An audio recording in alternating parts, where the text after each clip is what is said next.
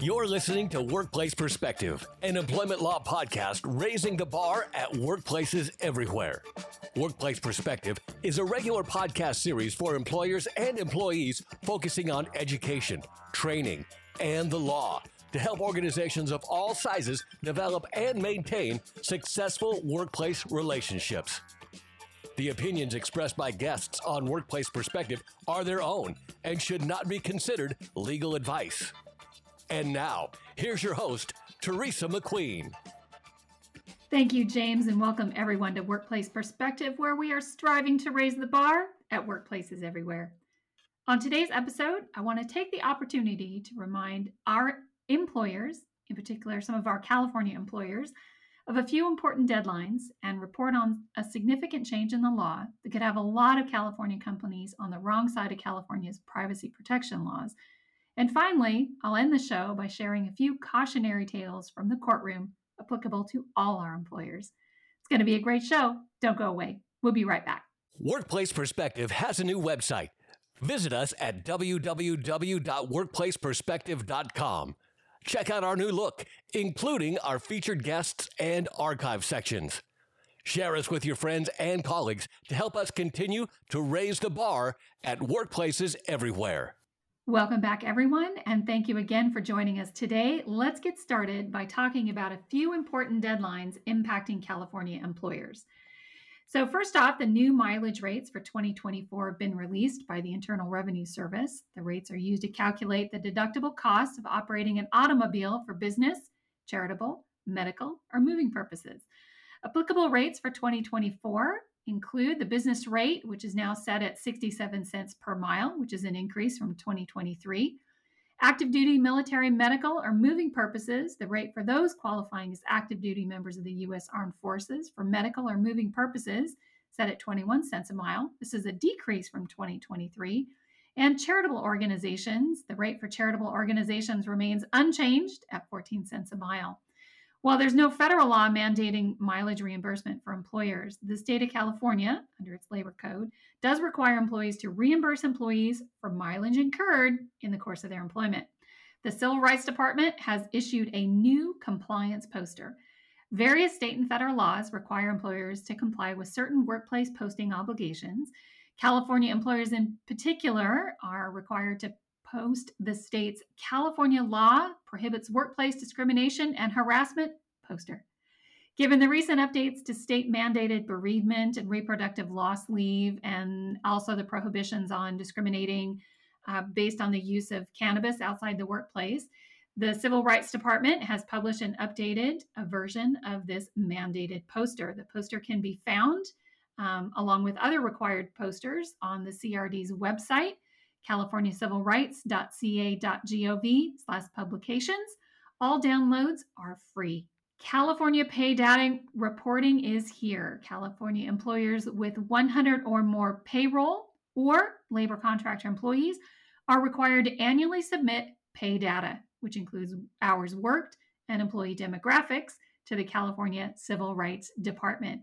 This year's filing deadline for the 2023 reporting year is May 8th, 2024. And as of February 2nd, 2024, California employers should have already begun accessing the CRD's pay data reporting portal to review the required pay data reports. Updated templates to assist in preparing for the 2023 reports can be found on the portal, along with instructions, a user guide, and some really helpful FAQs. Links, of course, to all of these will be provided on our episode page. Valentine's Day, February 14th, marked the deadline for complying with notice requirements under California's AB 1076. California's AB 1076 amended existing California law to codify the state's position on restrictive covenants. Restrictive covenants include non-compete agreements or non-compete clauses in contracts. Sending a very clear message, AB 1076 provided that every contract by which anyone is restrained from engaging in a lawful profession, trade, or business of any kind is to that extent void. That's a direct quote. Pretty strong words. The statute also requires employers to send an individualized notification to all current and former employees who were employed by the organization after January 1st of 2022, regardless of where they currently reside, advising them that any non-compete agreements or restrictive clauses within any agreement are now void. So that deadline is passed. It was January 14th. Employers who have not yet complied could face civil penalties of up to $2,500 per violation, payable to each individual who fails to receive the required notification. So let me give you a few recommended next steps. If you haven't already done so, you want to immediately begin a retroactive review of all your employment contracts for in or out of state individuals. You want to begin compiling contact information and drafting an individualized notification for those that are impacted. Those are subject to any agreements you may have with restrictive covenants. You want to create a notice that includes reference to the specific agreement. That's the issue of your notice, including identifying the impacted provisions within that agreement and clearly stating that due to this change in the California law governing non-compete agreements and these provisions, the company will no longer enforce or attempt to enforce these agreements or provisions. Now, you want to make sure to ensure that all impacted individuals receive the notice and avoid that fine. You want to send the notice using a verifiable method, such as FedEx or UPS or any other such carrier. And if you're sending it by U.S. mail, you want to use a return receipt request to make sure that the letter is actually received by the individual. You want to seek counsel definitely if you are unclear or unsure whether any of your company's employment agreements entered into as of January 1st, 2022 contain any of these unenforceable non-compete languages. Lastly, and most importantly at this point, a California Court of Appeal has reinstated the California Privacy Protection Agency's ability to enforce previously stayed California Privacy Rights Act regulations that were set to take effect March 29th of 2024.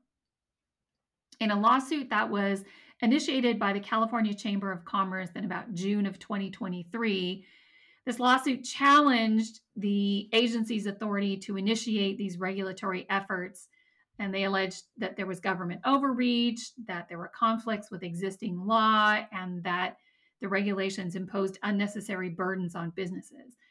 As a result, in July of 2023, a County of Sacramento Superior Court stayed enforcement of these regulations until March 29th of this year. Now, the agency, of course, immediately appealed that on February 9th of this year, that lower court ruling was overturned. So it was interesting, in overturning the lower court's ruling, the Court of Appeal held that since there's no, quote, explicit and forceful language, unquote, in the text of the CPRA regulations prohibiting enforcement of the agency's regulation making until at least 1 year after the agency approves a final regulation, that the trial court erred in concluding anything otherwise. So initially, it was alleged that the legislation governing the agency's regulatory efforts required a 12-month waiting period between its finalization of a new regulation and its enforcement date. So it's not known right now whether this particular decision is going to be appealed to the California Supreme Court. However, given the impact on these future regulation enforcement dates, it's highly likely that it will be appealed. And what does it all mean?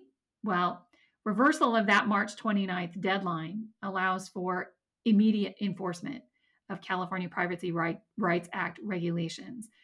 Now, the California Privacy Rights Act amended and expanded the California Consumer Privacy Act, the CCPA, by, among other things, giving consumers a right to correct inaccurate personal information that's collected by a covered business, and to limit a covered business's use and disclosure of sensitive personal information to specified identified purposes.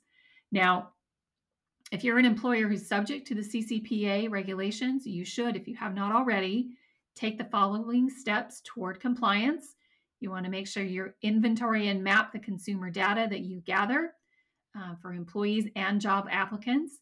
You want to understand your obligations under the privacy obligations and the CCPA, and finalize appropriate notices, because the CCPA regulations mandate that an owner has to provide particular notices to employees.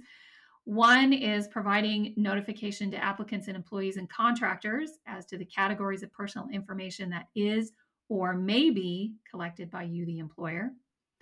Information that provides employees about their rights when it comes to access or restrictions on the use or disclosure of certain categories of personal information. You want to inform employees of their rights when it comes to correcting or deleting personal information. And you want to inform employees about their right to request the personal information collected by the employer during the 12 months preceding their request.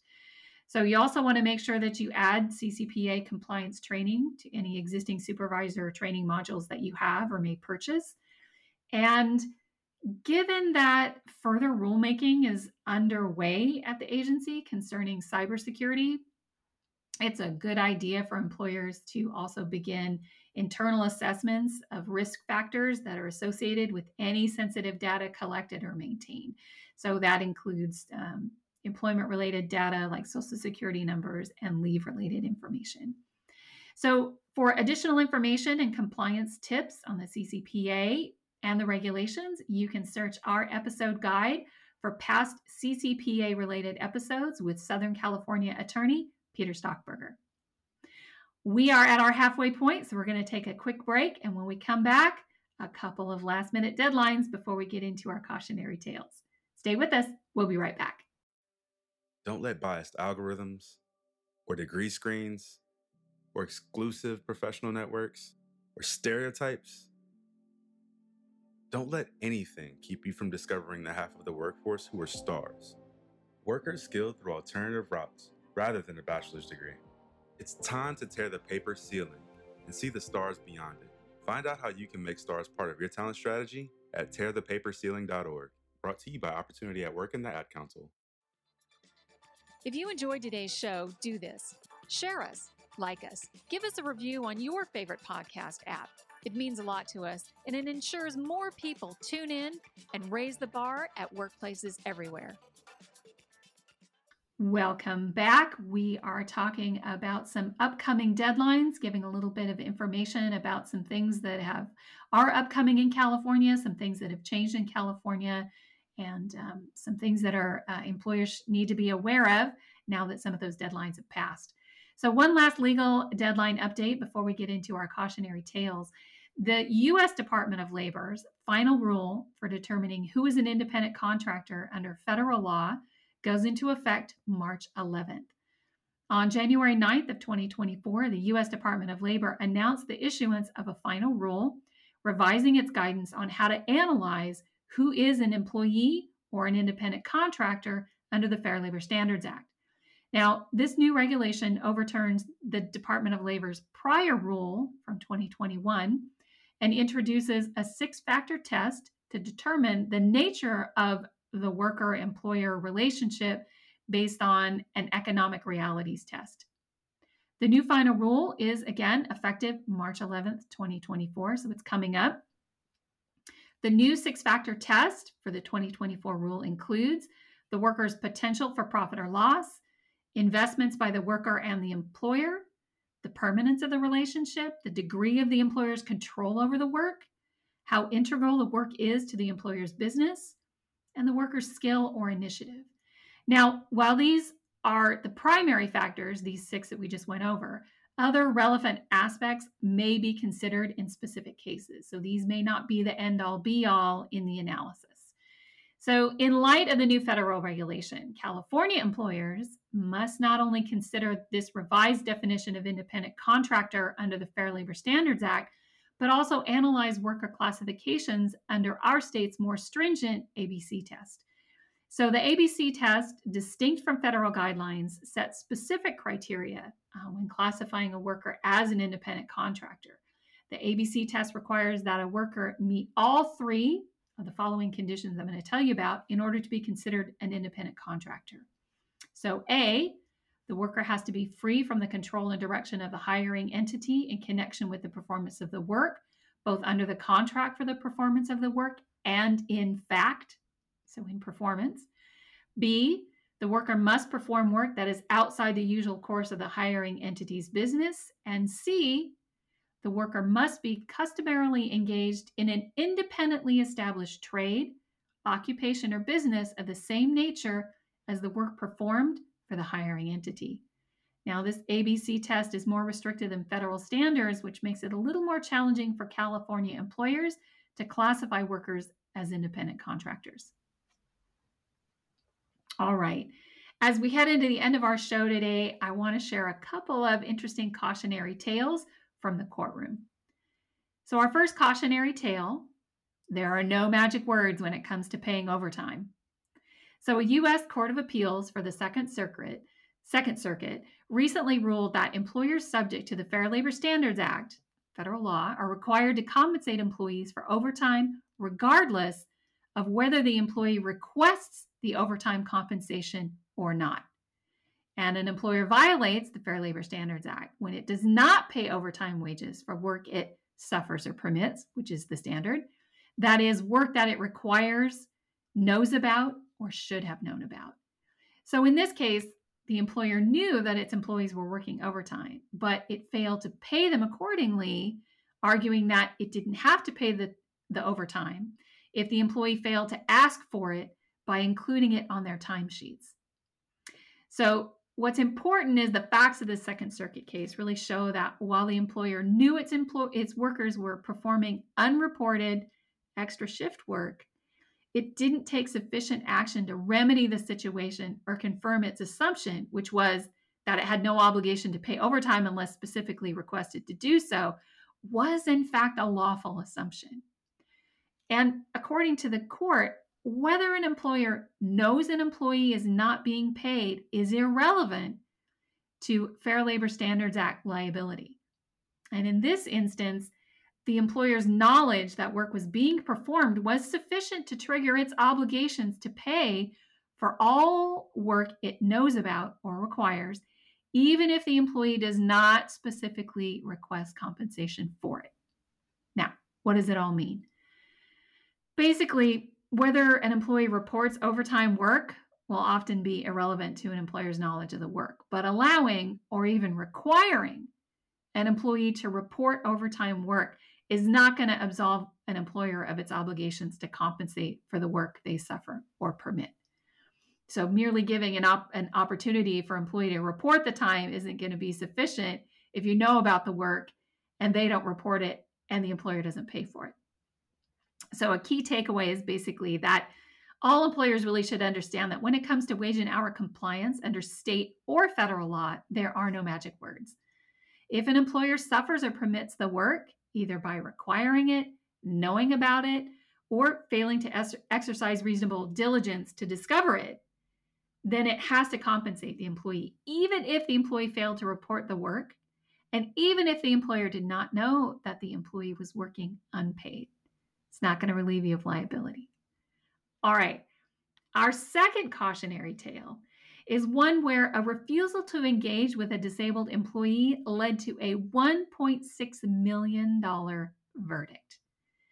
So in this recent case brought by the Equal Employment Opportunity Commission, the EEOC, really emphasizes the importance of employer obligations to prevent discrimination based on disability in all aspects of employment, including the hiring process. So just after 2 hours of deliberation, a New York jury returned this landmark verdict of $1.6 million against a company called McQueen Northeast, which is a large facility distribution company, for discriminating against a deaf applicant. So in this case, the employer was found guilty of violating the Americans with Disabilities Act by refusing to further consider a qualified applicant after learning that she was deaf, and thereafter refusing to hire her for one of two entry-level warehouse jobs. So the applicant had a favorable initial interview that was conducted through a system that allowed the applicant to type in responses to questions that were relayed to the interviewer via a voice translator. At the end of the interview, the applicant was told that someone from the company would follow up with her about the position. So kind of led her to believe it was a favorable interview and that somebody would be following up because it was favorable. And then when no one from the company followed up, the applicant resubmitted her resume, which was subsequently ignored by the company, and they hired somebody else. So in its defense, the company argued that the applicant was unqualified, failed to inform the company of any disability or request for accommodation. Obviously, on that score, the jury was unpersuaded. So the ADA mandates that the definition of disability is to be construed broadly in favor of extensive coverage to the max permitted by the law. And under the ADA, an employer may not ask a job applicant to answer disability-related questions, like if they have a disability, or require them to take a medical exam before extending a job offer.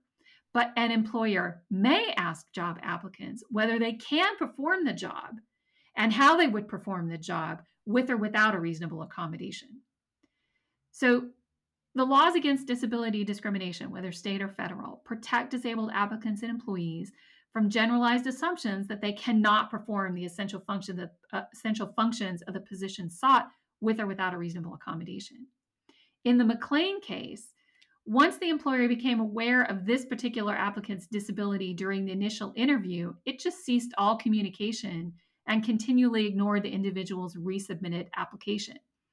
It was this failure to engage with the applicant that was the key mistake that this employer and many others make, presuming an inability to perform without engaging with the applicant, or simply refusing to hire an individual with a disability without a showing of an undue hardship, which is an exception under the Act, both under state and federal law.